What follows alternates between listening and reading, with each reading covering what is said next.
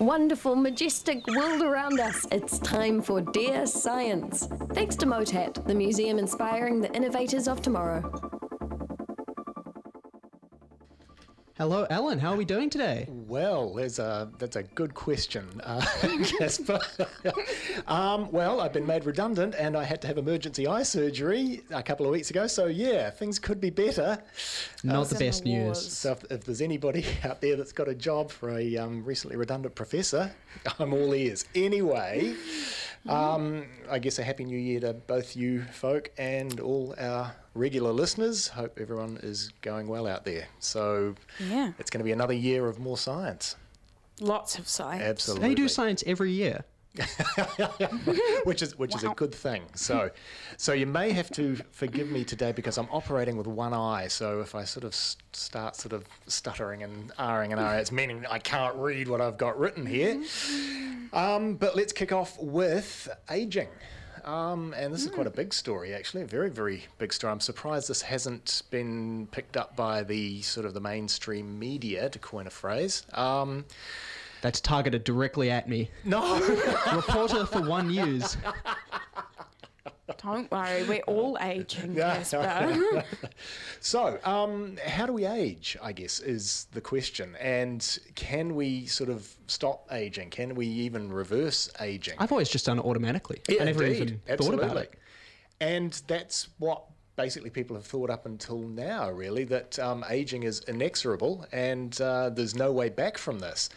However, there are a bunch of folk at Harvard that think that this might not necessarily be the case, and they've just published their results in the very prestigious journal called Cell last week. And in this paper, they have detailed their work, which shows that they have allowed blind mice to regain their eyesight, and they've had mice developing smarter, younger brains, and they've had mice get healthier muscle and kidney tissue.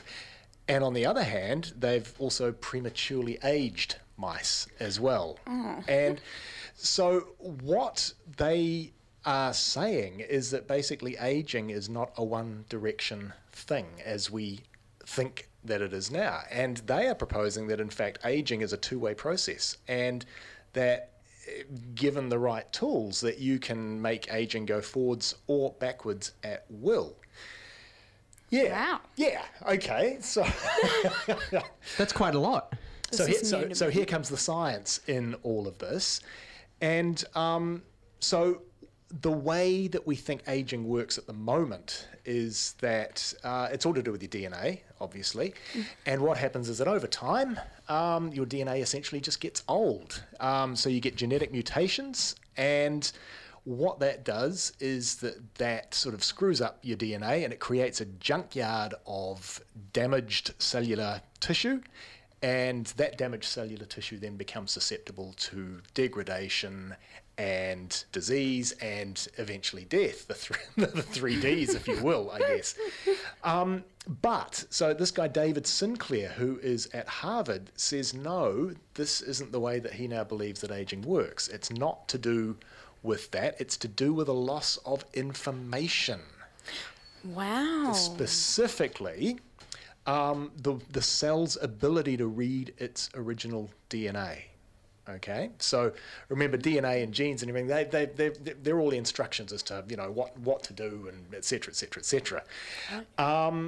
And so basically, the cell forgets how to function. If it can't read its own DNA, or if it's forgotten how to read its own DNA, then it sort of doesn't. It basically forgets how to function. So our bodies are like libraries falling apart. Yeah, essentially. And what they use, the analogy they use is one of a computer, which was quite nice. And so they're saying that the hardware in the cell is DNA. So that's your big chain of nucleobases. And the epigenome is the software. So what's this epigenome thing? The epigenome is made up of things called epigenes. And these are proteins that basically tell the gene what to do, where to do it, and at what time to do it. Okay, so basically, it's these proteins are controlling what's going on in the cell, essentially. Now, as your DNA ages, yes, it does become broken. It does become damaged. All of the influences around us, the stuff that we eat, the air that we breathe, all of that has an effect on your DNA. And what they propose happens is that as your DNA becomes damaged, then these epigenes, instead of solely being there to tell the cell what to do and when to do and blah, blah, blah, they then get involved in fixing up the damaged DNA, okay? And then what happens is that they can't, after they do this, they can't find their way back to the original position where they then tell... Oh no, they get lost. Exactly, yes. So, and again, they liken this to a corruption of software, okay? So that the software's been corrupted. But Sinclair says, okay, so the body is so amazing that this software, there's actually a copy of this software in the body, okay? There's a backup copy of the software, and all that you need to do is just reset the system, and then everything starts behaving like it was not new, but about 50 to 75% of the age that it was before you rebooted the system. So this is akin to the dreaded blue screen of death on Windows or whatever, where, you just turn it off and turn it on. And essentially that's what they're saying is happening. So they're comparing this to restarting the computer. Now, the thing is, they seem to know that there is a backup copy of the software. They don't know what exactly the software is, okay? So they don't know what it is. But what they've shown is that they now know how to reset this. And so they reset it such that the cell goes back to reading the genome correctly rather than incorrectly as it was, and if it's doing that correctly, then it's like just a young cell, That's amazing. This is amazing. I know. This should be massive, I would assume. Now, long-term listeners of Dear Science will know that my main job is to remind Alan when his topics are breaching into evil, mad scientist territory. I think reverse aging is one of these topics. So, what does it take? Do we need to sacrifice babies to become immortal? No, seemingly not. No. All of the tools that you need are sort of essentially readily available. You just need a few sort of specialised stem type cells, and away you go, essentially. So, what do you reckon? How many years before we can actually see this in practice? Well, I guess they're seeing it in practice in the mice at the moment. So it's a matter of whether, again, as with many things, whether it scales up to humans or not. And I imagine that people would be getting pretty excited about this, but oh my God, think of the ethics. Won't somebody think of the ethics? But great news for those with beloved pet mice out there. But also, great news. Do you reckon when will we see it in a spa, being able to reverse our wrinkles? Like, that's what I'm worried but about. they can do that in spas now. Isn't that what they say? I choose Don't tell not me to they're believe. lying. No. It's biased. It's not evidence-based. I want Indeed. an evidence-based spa Well, I think you're getting, pretty close with this. to reverse my age. I think this... Come on. Don't give me aging, jeez. So I think this is potentially massive. Potentially so. Massive. And it'd be well worth keeping an eye on this.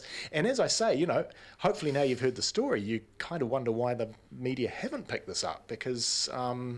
I think the way that they explain it using that computer analogy is very nice, and who knows where this is going to go in the future. That's a great idea, Alan. That's some amazing science. Might be onto that later this afternoon. Now, There we go. Another thing Yes. that is meant to, I think, improve your health, maybe not make you immortal, eating chocolate. Well, again, depends on which journal you read, because one day chocolate's good for you, the next day chocolate's bad for you. It's like red wine, okay? It's one day it's good for you, the next day it's bad Do you for remember you. the egg scandal? How everyone was so scared of eggs. Now no one's scared of them. Yeah, it's because they're all got gone. you. They're off the shelves. No, true. That's absolutely right at the moment. Yeah. But chocolate, indeed. Now, I guess one of the things about chocolate is that wonderful feeling that you get when you pop that piece of chocolate into your mouth and it goes, and you think, ooh, that's good. And so a bunch of workers at Leeds University in the UK were wondering, why do we get that feel? Why do we get that mouth feel with chocolate? And Silky. And what? Yes, silky, absolutely. Silky smooth. So what leads to that is the question that they set out to answer. And they set out to answer this with an artificial tongue, of all things. Which I just imagine to be a really horrific piece of machinery in some laboratory. Probably doesn't look like you imagine it would be my feeling. But anyway, they did some investigations into this, and basically the answer all comes down to fat, which is probably not surprising in the whole chocolate side of things, because we know that there's a fair bit of fat in chocolate, which is why, probably it isn't good for you, but some people say it is, etc., etc. So it's all got to do with that, the fat and the lubrication that your saliva and everything is providing. And what they found is that as soon as you pop the piece of chocolate into your mouth, what happens is that you get this layer of fat coating your tongue, coating the inside of your mouth, and that's what leads to that lovely smooth mouthfeel. It's all to do with fat. Okay.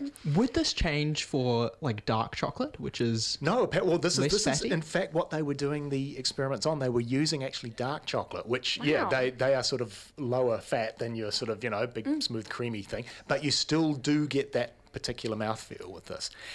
And so you might be thinking, okay, big deal. So what? What could this possibly lead to in the future? Well, the answer to that is that they could then make low-fat chocolate, because what they have said is that it's the position of the fat in the chocolate that's really important. Okay, so if you can coat the outside of the chocolate with your fat layer, you can still get that great mouthfeel. there we go, and you don't have to have the fat on the inside. We could coat any food with an outside fat layer and get a great mouthfeel. Sure, I didn't think of that, but yeah, you're absolutely right. There Yes. you go. Yeah. An application. So that's what they are saying about this, that this could definitely lead to now maybe the production of low-fat chocolate, which still retains that lovely mouthfeel that is peculiar to chocolate. It's all to do not with just fat itself, but it's where the fat is. And if you can put a little in the outside layer, you don't have to have any on the inside, and it'll still give you that lovely creamy, rich, Or you could silky. swill some melted butter around your mouth before you eat. You could do that, yes. I don't think that's going to be the best for you, but yeah. Or you could dip it in molten butter. Yeah. So many applications. When I heard tongue covered in a layer of fat, I just straight away thought, no, I'm not eating chocolate again. That's a disgusting image. You'll eat chocolate again, come on. You Yeah, will. to be honest. So that's some good news, I guess, from University of Leeds. Two pieces of good news on Dear Science. There we go. Now, of course, we have to balance that with the bad news, of course. As we always do. Yes, indeed. So the final story is all to do with the Large Hadron Collider over on the border of Switzerland and France. And bad news there is that since March 2022, they haven't published a single paper. Now, this thing cost gosh knows how many billions. Ooh, I can't remember, actually. So you're saying they're being lazy? No, I'm not saying they're being lazy. Quite the opposite. It's all to do with this damn war.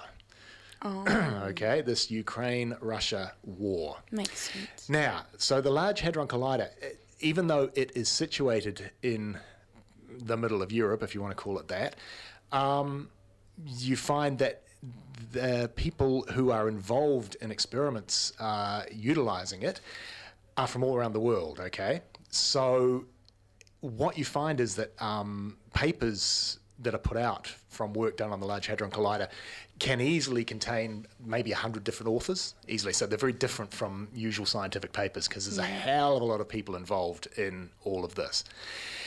And this is where the problem comes, is because some people have objected to the fact that they have collaborations with Russian and Belarusian workers and institutes, okay? So scientists and institutes. And the big question then becomes, how do you recognize them on the paper in an author list or a list of places where the work has been done? Do you do that or do you not do that? Do they get included or do they not? And basically, nobody can make up their mind as to whether or not the Russians and the Belarusians should be excluded from all of this. And, this is a very, very tough one because, there are Russian scientists who've been working together with the LHC who have signed open letters denouncing the war, and that's a bloody dangerous thing to do. That's very dangerous. Very, very, very dangerous thing to do. You'd like to hope that maybe scientists don't agree with Putin and, but even if they don't agree with him, sticking your head above the parapet, is not a way to get career advancement in Russia at the present point in time. So basically what has happened is that since March 2022, 70 papers have been written and they've been uploaded to a thing called a preprint server. So what happens in the world of publishing nowadays is that as soon as you've written a paper, and before you send it off to the journal for the journal to see whether it's worth publishing or not, you can put it on a publicly accessible thing called a preprint server where basically anybody can have a look at it and sort of raise objections or, see if there's anything wrong with it or whatever. So it's sort of another layer of sort of reviewing and making sure that all the science described is kosher. But they've uploaded these 70 papers to the preprint server, but they haven't put any names on them and they haven't put any institutions on them.